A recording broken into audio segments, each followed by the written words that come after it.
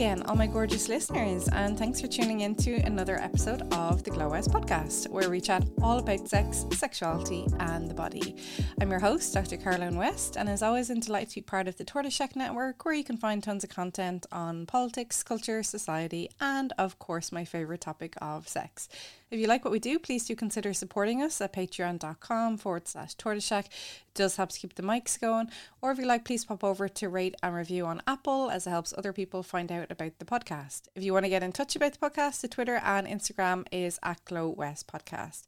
So today we're talking about a subject that kind of gets ignored and it really shouldn't be, and that is the topic of sex and cancer. And obviously cancer can be a very scary thing for some people, but it doesn't have to mean the end of your sex life. And we'll talk today about the issue of priorities and how we view things as sex and, you know, intimacy when we're going through some maybe perhaps difficult medical situations as well. So I have literally the most perfect guest today to talk to you about this.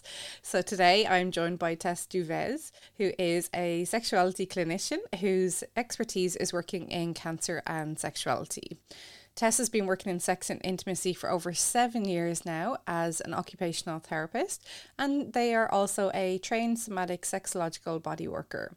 On top of this, they teach pleasure, sex, non-monogamy, consent and kink and BDSM in Melbourne, Australia, and online through Curious Creatures, and they have facilitated thousands over many years in this role.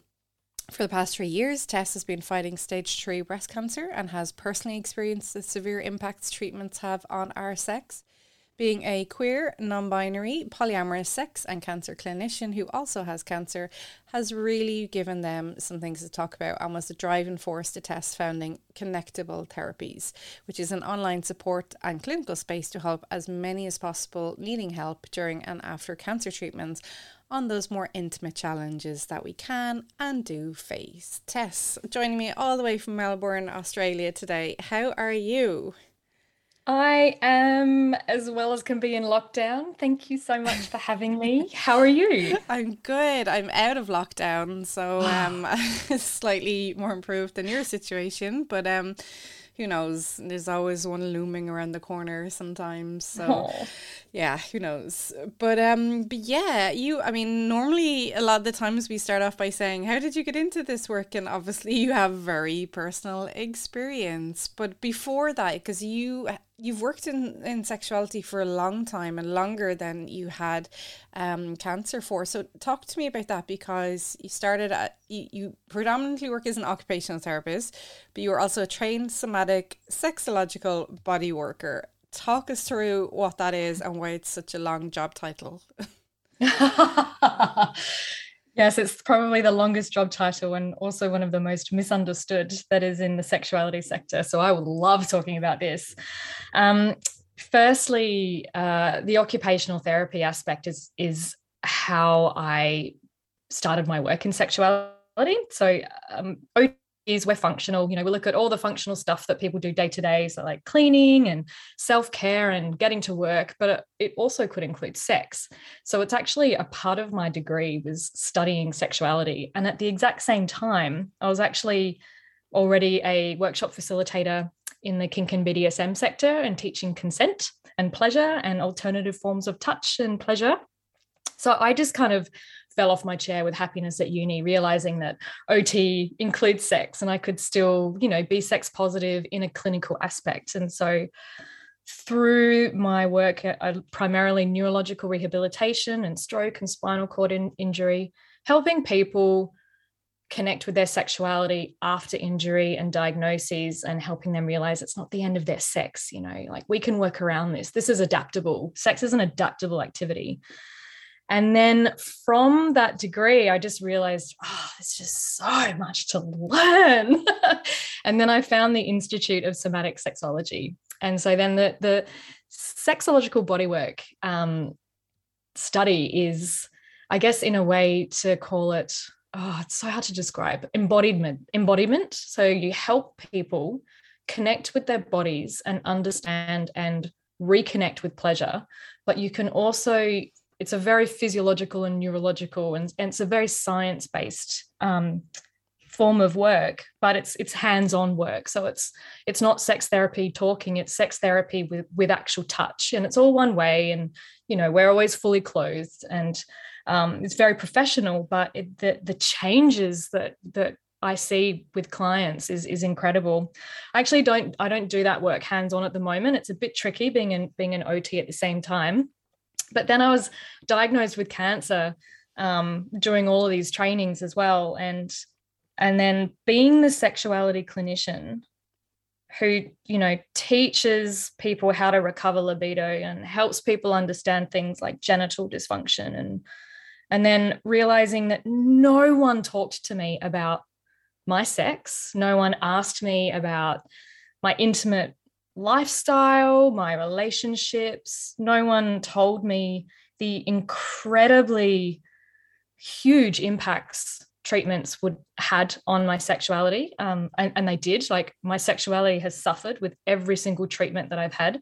And I had no one to talk to. Like, I have had to be my own sex therapist over the past 3 years of fighting cancer. And I just said to myself, like, this is ridiculous. I mean, sexuality, it's not sex, it's sexuality. It's our intimacy, it's our pleasure, it's our body confidence, it's our dating, it's our relationships, it's our well-being.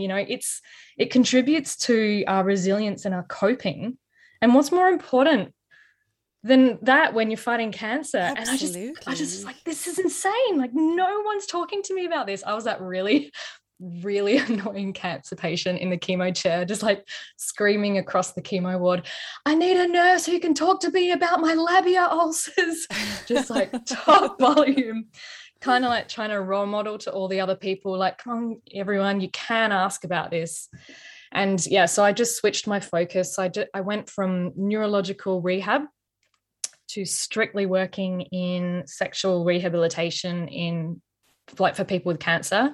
And I also work with people living with disability as well, because that's another gap in the system: sex and cancer and sex and disability. So that was a very long answer to that question. No, it always is on this podcast. Don't worry. But that's right. And, we have had people on the podcast before who are disability advocates, and they get left out of absolutely everything. And we just kind of pretend that, our bodies are just these perfect machines that work and we have orgasms and everything's great. And then when something doesn't work that way, people are just left to figure it out on their own. And like you said, like, ulcers on your labia, ouch, like, that sounds really sore.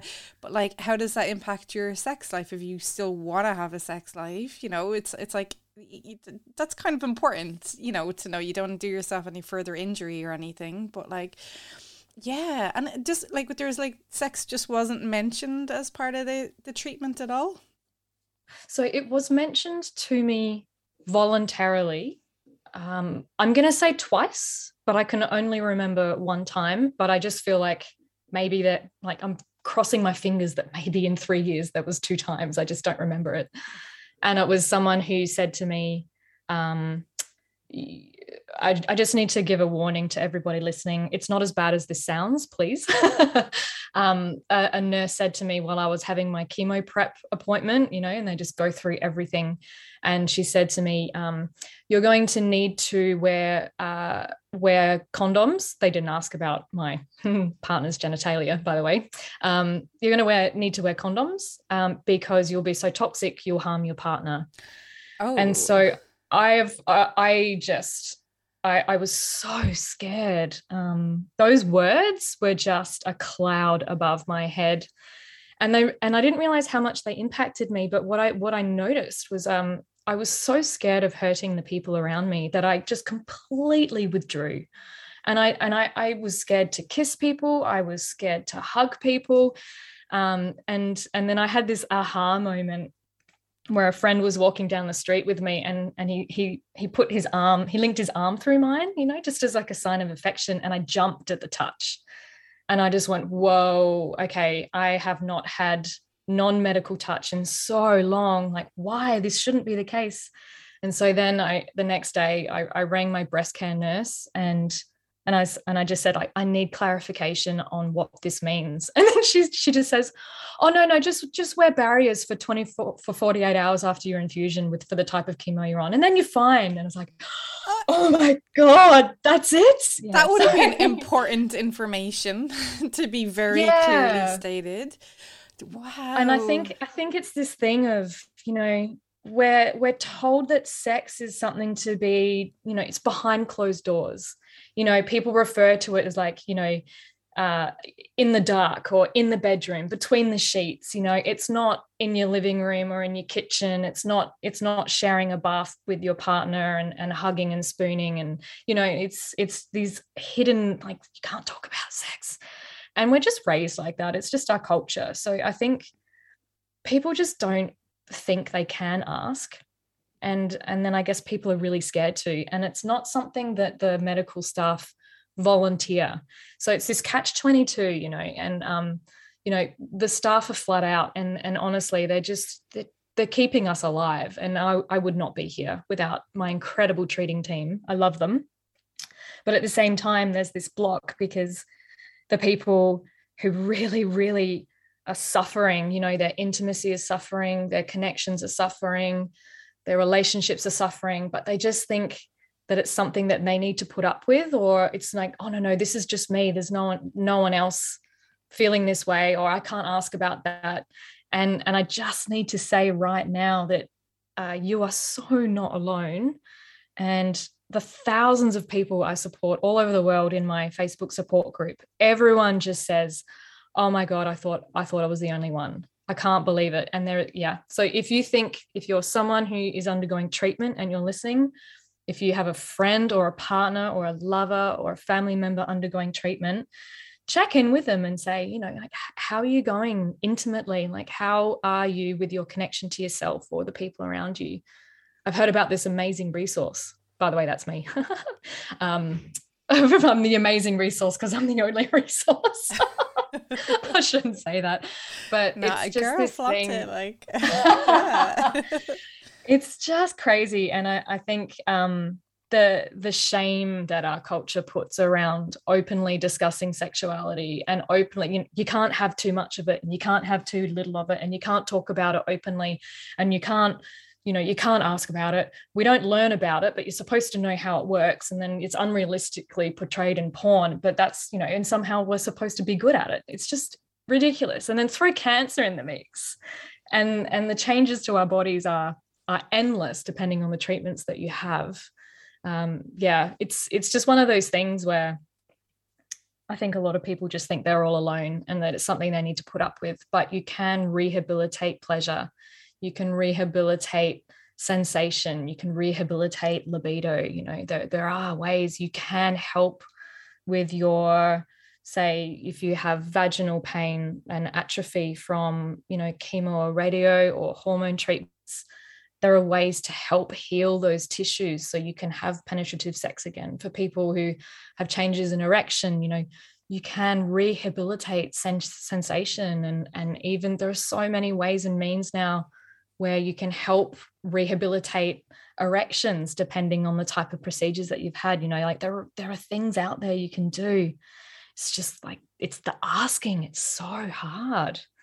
And it was hard for me. Like it took me ages to ask that nurse that chemo question. I was like, Tess, you're the sex therapist. Come on. I know, but you're also human as well. Yeah.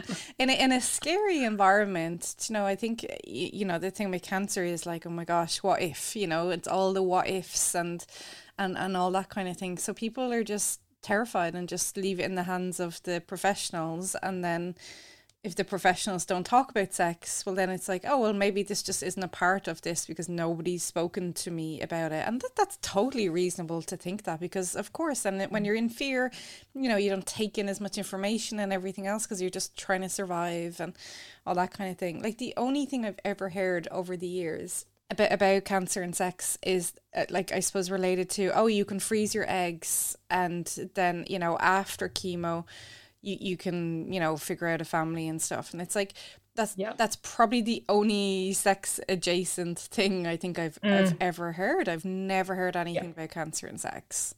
Fertility gets a lot of focus. Sex doesn't.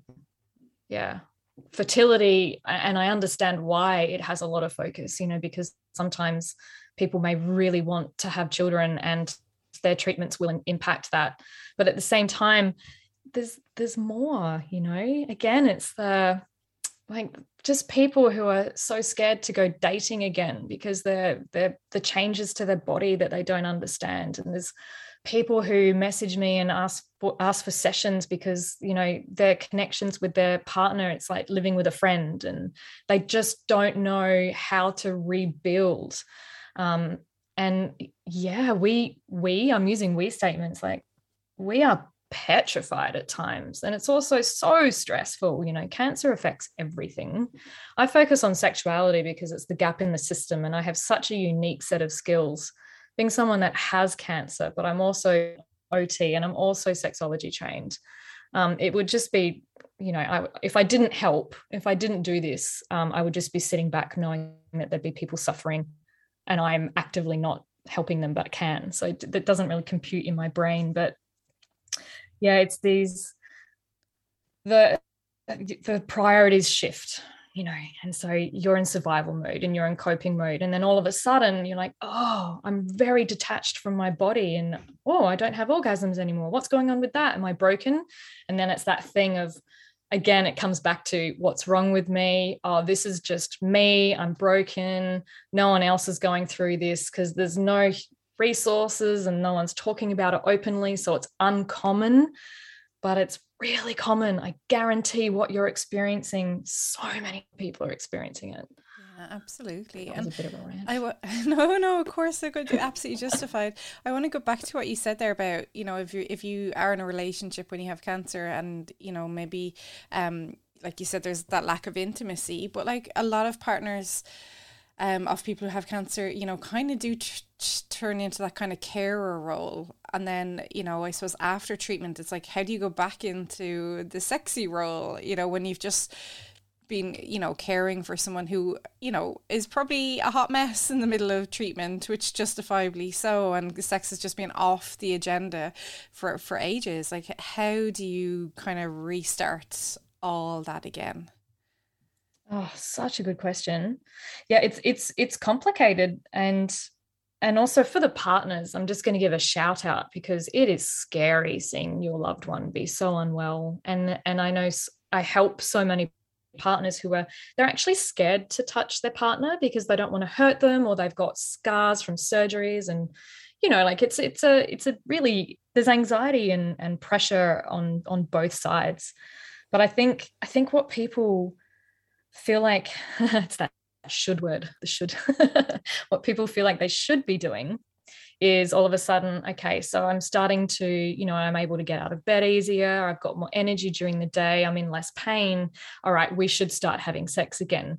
And I just think that they're like, sex is a part of it, but like sex is the goal, right? And it's on the other side of a river, and you need to build a bridge to get to the sex. And the bridge is built of things like connection and communication and affection and touch and intimacy. And when you get all of these, it's kind of like starting again, you know, go on a date, no sex rule, go on a date with your partner, get to know each other again, you know, play the 2-minute game. I'm obsessed with the 2-minute game.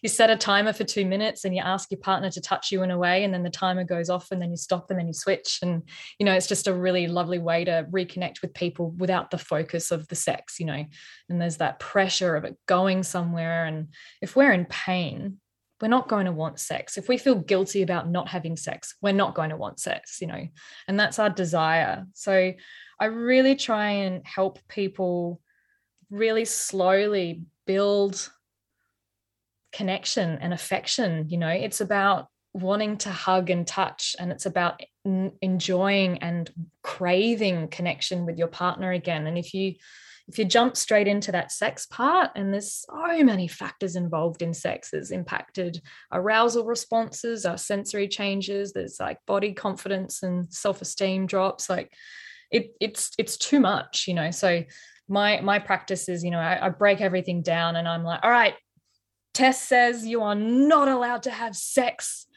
for the next 6 weeks. and I'm going to give you touch activities that you have to do, and you're going to really slowly rebuild that connection. And the people that stick to it, they're just like, oh my God, we can't keep our hands off each other. This is amazing. Because it's just, you got to remove the goal to get to the goal. You know, that sex is so much pressure. Because remember, we're supposed to know how it works, and we're supposed to be good at it, and we're supposed to always want it. We've got no education on it. It's ridiculous. No, but that point's really good, because like sometimes like the idea of sex is like you have to be super enthusiastic about it, and you know, it's part of some of the analogies about consent. You know, the Fry's analogy that the E stands for enthusiastic, and people think you have to be like, you know, swinging from chandeliers and you have to be dressed up in all this gear and stuff. And sometimes like the best sex can be just going, go on, you know, like, you know, it's like we'll just like put minimal effort in, but actually that can be really nice. You don't have to be, I think people think enthusiastic means like raring to go and high energy and all this kind of thing. You are so spot on. So sex spotters, sexological body workers, we call it warm sex. You know, warm sex can be soft and squishy and lovely and delicious and so pleasurable. And you can have all the orgasms or none of them at all, but it doesn't really matter because it's delicious. And it's not that Olympic sport sweat fest that porn, poor porn. Yeah, it doesn't give us the best idea. I mean, there's some paid pornography that's absolutely incredible, you know, full of consent and checking in and realistic portrayals of actually, you know, human bodies and things like that, but it's hard to find. Yeah, and like a lot of like big sweat fest. I like that idea of like some people think even taking out cancer and illness and everything, that like, you know, if you're not having sex in this like hardcore kind of way, because that's the only thing that's modeled to us most of the time, or else if it's Hollywood, two people, it's usually hetero, like fall back in a bed at the exact same moment and everyone's super happy.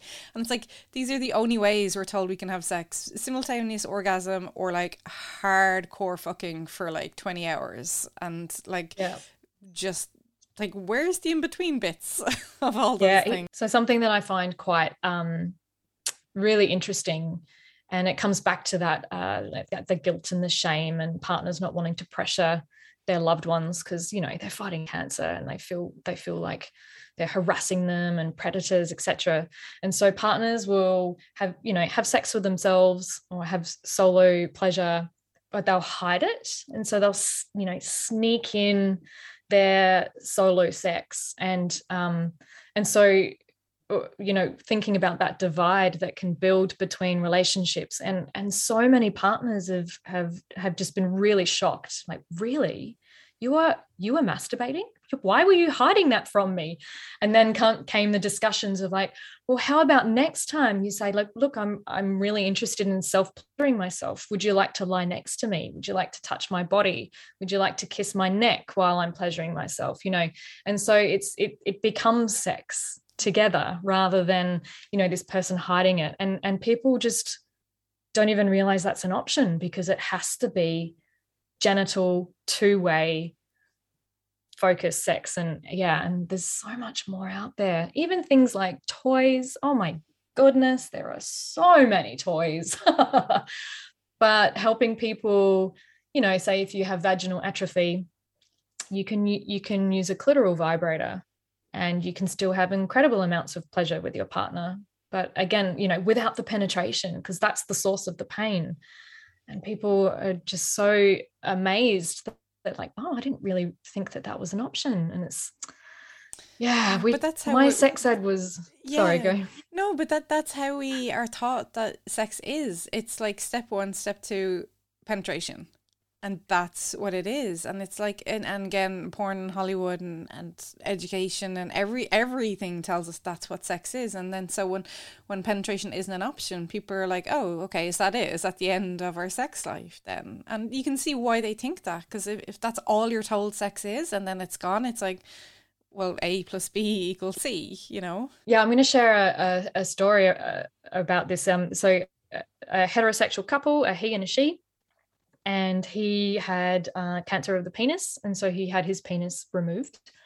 And so he describes it as his happy hole.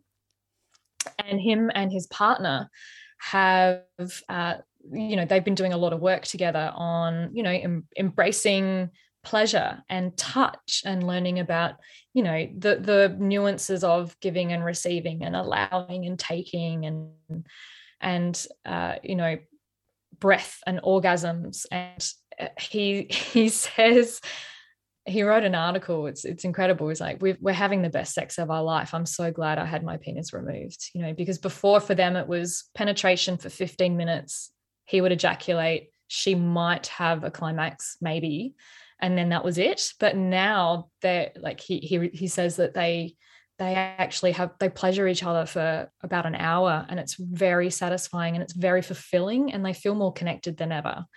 And it's just that wonderful example of pleasure is pleasurable, you know, and it's not, and when we can break down these ideas of what we should be having, and this is when my OT brain kicks in, you know, it doesn't matter how you're doing it as long as you're doing it. Like, it doesn't have to look like what everyone else is doing. Does it feel good? Is it connecting you to your loved one? Is it connecting you to yourself? And it's very scary, you know, we're told we can't talk about it. And so I guess that's kind of, I teach exactly how I'm speaking right now. You know, what you hear is what you get. I'm a very no fluff Aussie, but it can be a normal conversation. And it's about that role modeling of like, okay, let's start to talk about the body part that's not the thing that is causing you a lot of anxiety. Let's talk about, you know, your neck. Does your neck like to be touched? Let's talk about how it likes to be touched. How could you explore that? You know, you choose different body parts and you work your way, and like people get used to having these conversations because it's totally new. You know, people aren't used to talking about how they're feeling and how they like to be touched. It's not how we're raised. So even that, you know, communication's everything. Mm-hmm. Absolutely. Oh.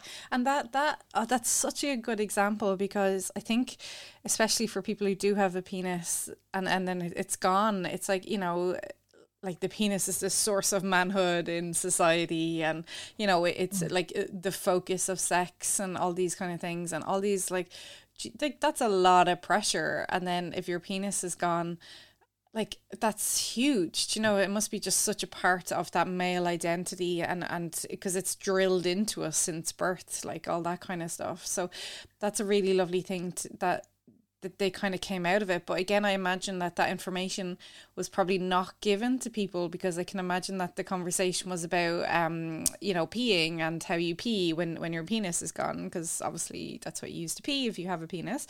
But yeah, how to reinvigorate your sex life after your penis is gone. I can't imagine that is a massive source of information when somebody has cancer in that area. But then that should be not like number one, but like it should be pretty high up that list of priorities. But I can imagine it's not.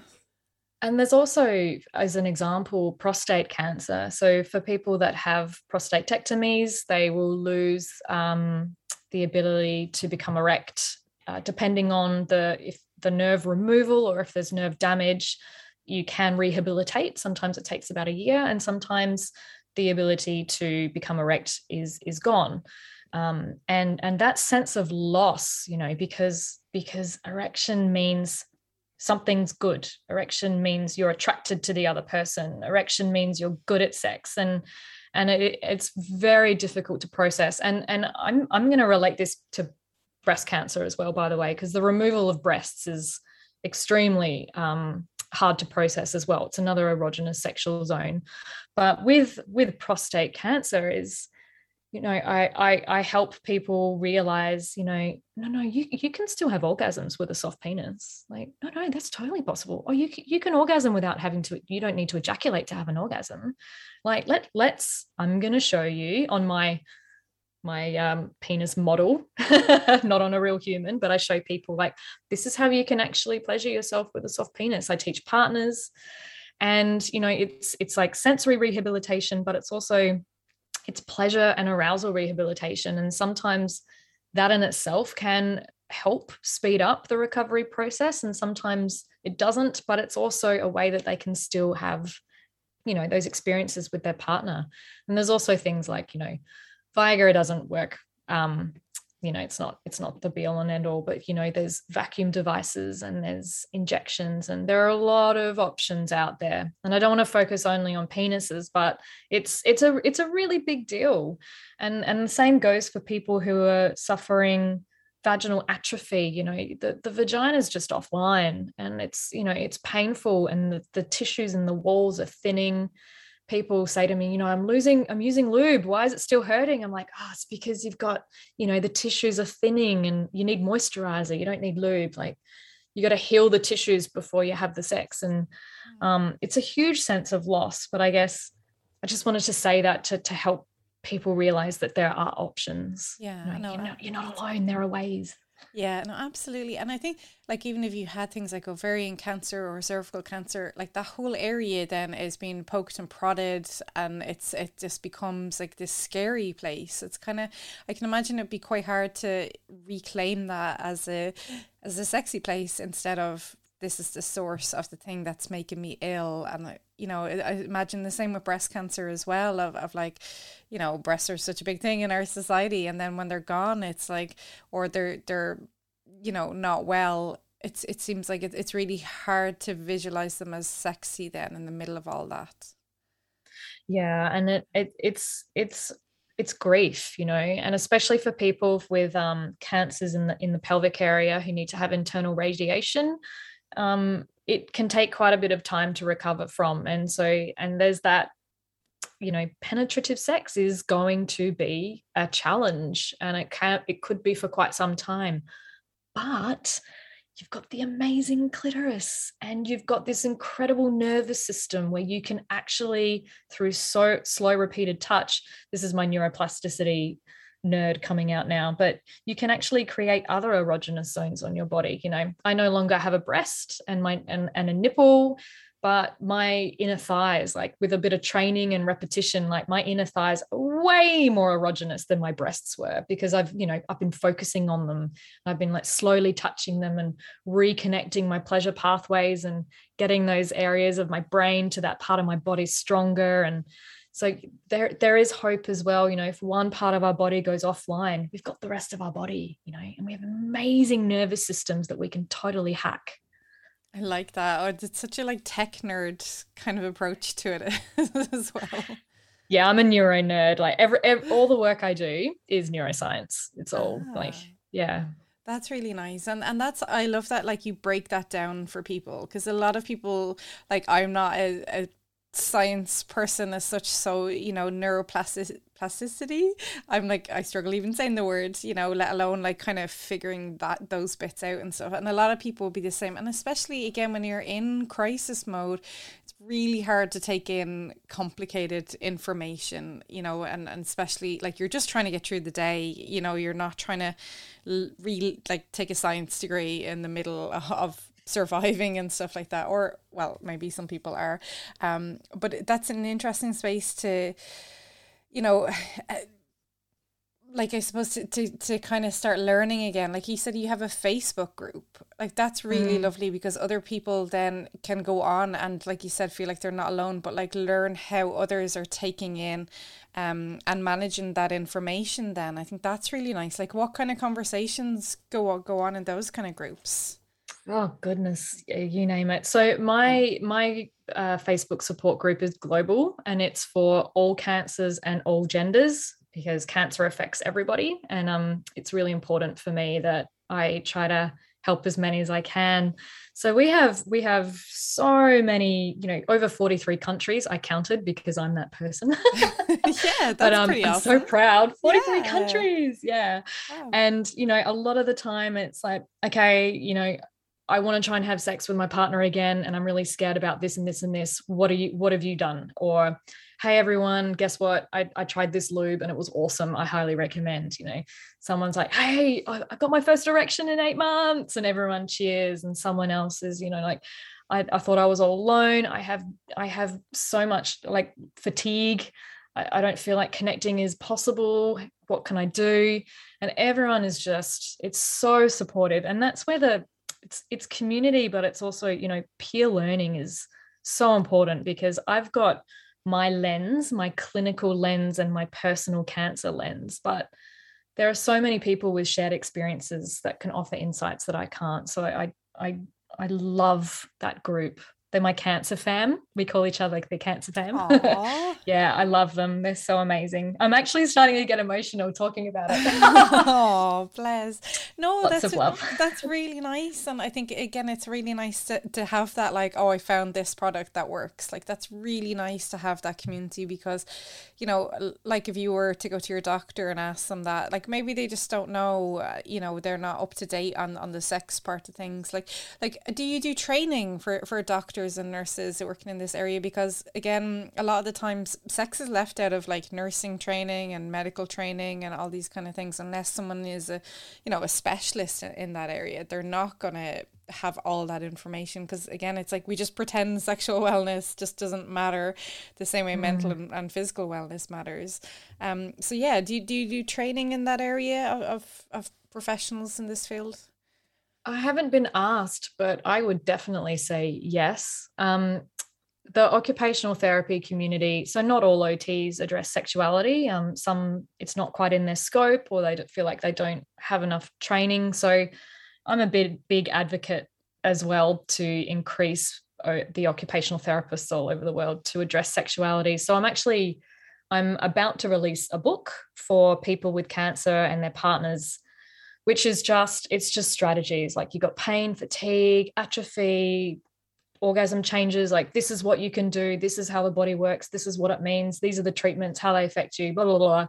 And so I'm kind of hoping that that's also going to be read by clinicians as a way for them to have an idea of how to have those conversations. Because also in the book, it's just sentence strings, you know. Okay, if you want to ask your radiotherapist about what the impacts it's going to have on your genitals, these are the ways you can ask, and these are the people you can ask. And so it's very, very practical, but brilliant. I guess that's kind of my way of hopefully Trojan horsing the clinical world to talk about sex more. Well, that's it. And if your patients have this book, they can bring it in and make their clinicians aware of it, and all those kind of things. So it's lovely. That sounds fantastic. When is that due to come out? Oh goodness, I'm still on treatment, so I'm trying. I'm hoping in a month. So I guess watch this space. It's going to be called A Better Normal. Reclaim your intimacy after treatments, or something along those lines. Okay. Sorry, my treatment brain, I can't remember the words exactly, but the okay. Title is definitely A Better Normal. I just can't remember the subtitle. Yeah. That's more than fine. That's fantastic. It was such a lovely approach to it as well. Just nice and calm. But it's that thing, isn't it? People are more comfortable in the privacy of their own home. So, and you can hide, you can hide under the covers with your torch reading this book if you're too scared to talk to your partner just yet. It's got or you can accidentally leave the book on a coffee table for your partner to come across and maybe realize that, we could talk about this, and there's ways to get around this, and oh my God, I'm not alone. Yeah. And so I'm just trying to find ways to reach people. So I've got a Facebook group. I've got, hopefully this book is coming out really soon. That'll be on Amazon. I've got an online course for couples, which is libido and intimacy rehabilitation. Like, it's just, it just helps people reconnect. And I'm with you, every step of the way over. It's a six weeks, just so you don't have to do too much at once. And it's all neuroplasticity, but it's complicated on my end, the designer, but it's super simple for the user experience. I've got a YouTube channel for people that like videos. I've got articles on my website. So I'm just trying, all the mediums, so that hopefully I can reach as many people as possible, just so they can get support. Yeah, well, people learn in different ways, and maybe if your brain is too frazzled after a treatment, a YouTube video might be a bit easier to digest, perhaps, in that kind of case. So that's lovely to have all those different options out there. So, well, I still can't read. The hormone treatments I'm on, I have cognitive dysfunction, so I can't read books, and I can't listen to books, because I have to keep going back to that sentence, and then I just get really frustrated. So memory and attention is a huge part of it as well. And so again, it's that thing of, you can tell people what they need to know, but then it's really hard to make it stick and have it processed and understood. So again, it's those mediums where people can keep coming back. Absolutely, yeah, and it's meeting people where they are, and that's a very nice and compassionate approach as well, which I really like the sound of. So that sounds fab. I want to, just before we end, I want to go back to your bio there, and you're saying that you are poly as well. So poly and sex is a complicated area for many medical professionals to kind of understand sometimes. Poly, sex and cancer seems like a mix of clinicians just going, okay, where do we go with this one? Like, how do you talk about sex with multiple people in the mix of everything else that's going on? Well, the benefit of no clinicians talking about it is I didn't have to explain my way of living, but it was pretty tricky. I mean, I had my partner, she was with me, and I was sitting in the chemo chair, and we were holding hands, and a nurse looked at us and was like, oh, isn't it nice, you're such good friends. It's just this really, it was just very it was very insulting to not only to her, but it was just, it's like, it just made me not want to open up to the people around me. And I'm like, I don't want to share who I am with people that don't even recognize that this person could be my girlfriend, And then my primary carer, who is male presenting, it was flawless, everyone was asking how they were doing and blah, blah, blah. It was just like, it was this amazing contrast. And I actually didn't bother telling anyone I was non-monogamous. It just became, the more I was, breast cancer is very pink, the sisterhood is very strong. And I was already like, finding it a bit tricky. And then it's just these little things like, they just assume that this person's my partner and that person's my friend, and the lack of people wanting to talk to me about my sexuality, or, like even just the genital pain, or, like, can I kiss my partner? I've got mouth ulcers. I just retreated. So for me, it was really easy because I didn't tell anyone. But in my book, I've got some suggestions around non-monogamy as well, because there were times when I really wanted to have both of my partners there, and it was and from the personal experience, like the night of my diagnosis, bawling my eyes out, told I was possibly terminal. Rang my partner. She's like, okay, get home, I'm coming to you right now. Rang my other partner, and we just sat together, and we were holding hands, and we we're reading the test results, and we were all crying. And then all of a sudden it became a brainstorm. They started talking to each other. How can we both support Tess, and how can we support each other? And it was absolutely beautiful. And so, I think for some people, multiple partners might create difficulties because, there's only so much energy and time in a day. And with cancer treatments, we're already so tired. But at the same time, it was like a family unit, and my partners had more support, and I had more support, and it was all through love. And it was really beautiful. Like it was, they're pretty amazing people. Oh, that sounds incredible. I hope you have some of your book dedicated to them after all that. Oh my goodness, what they have put up with over the past few years. Oh, bless. No, it is hard, like, again, like maintaining relationships at the best of times, and when you're throwing some kind of life crisis into it, it can be difficult also. So I'm really glad to hear that it was a lovely positive experience for you there. I also need to acknowledge that there were times where it was really tough. I'm not that person that breezed through cancer. I definitely did not. But I guess from that, there's been so much learning. There's so much learning. I wouldn't wish it on anyone, but I think I hear like a lot of people in cancer support groups, there's so much growth, and you kind of figure out who you are from it. So I'm just really, really honored to be able to help people in this area where they feel so alone. Yeah, and then it's lovely that the key message there is that you are not alone, and thanks to your work, they are not. So, which is fantastic. Where can people find you and the support services that you offer? Oh, nice. So the online, sorry, people, if you don't like Facebook, I apologize. It's a Facebook support group. It's called the Intimacy OT. That's what I call myself, the Intimacy OT. My business page is connectabletherapies.com, and you'll find everything you want on that page. It's got, if you want the YouTube channel or written articles or the book or anything like that, the Facebook support group, the course for couples, it's all at connectabletherapies.com.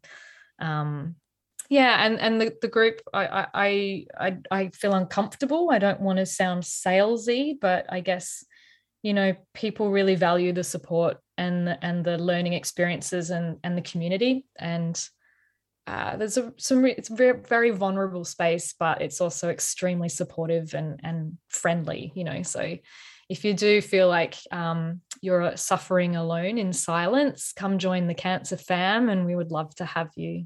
Oh, it's a lovely little name. It's like, oh, that's a nice one. Fab. And you have your Facebook. So do you have Twitter and Instagram as well? I don't. Okay. I'm terrible at social media. So Tess Devez, like my Facebook profile, like I'm always posting, tidbits and information about intimacy and cancer, and also my Facebook business page, Connectable Therapies. I'm sorry. I can't keep track of Facebook by itself. I can't add more into the mix. That's absolutely fine. It's called boundaries and self-care. So yeah. It's a good thing. Brilliant. Well, look, I hope, listeners do go over and check that out. And even, if they don't have cancer themselves, to refer a friend, because, unfortunately, a lot of us do know a lot of people with cancer as well. So it's lovely that people can say, hey, here's a resource for you, and feel like they're helping as well, and which they are. So that's a lovely, lovely thing. So thanks a mil today, Tess, for talking to me. I think this is just something so important, and it's a lovely act of kindness to provide these resources. So thank you for doing that. Thank you so much for having me. It's wonderful to be able to share openly about this very unaddressed topic. So thanks. No worries. And thanks a mil to all my listeners for listening in today. I know it's a heavy subject, as we sometimes veer into on the podcast, but a necessary one, because unfortunately cancer will affect a lot of people in our lifetimes, ourselves included perhaps. So it is important to know that there are such lovely kind options out there as run by Tess. So please do take advantage of those and share amongst your friends and family, and I will talk to you next week.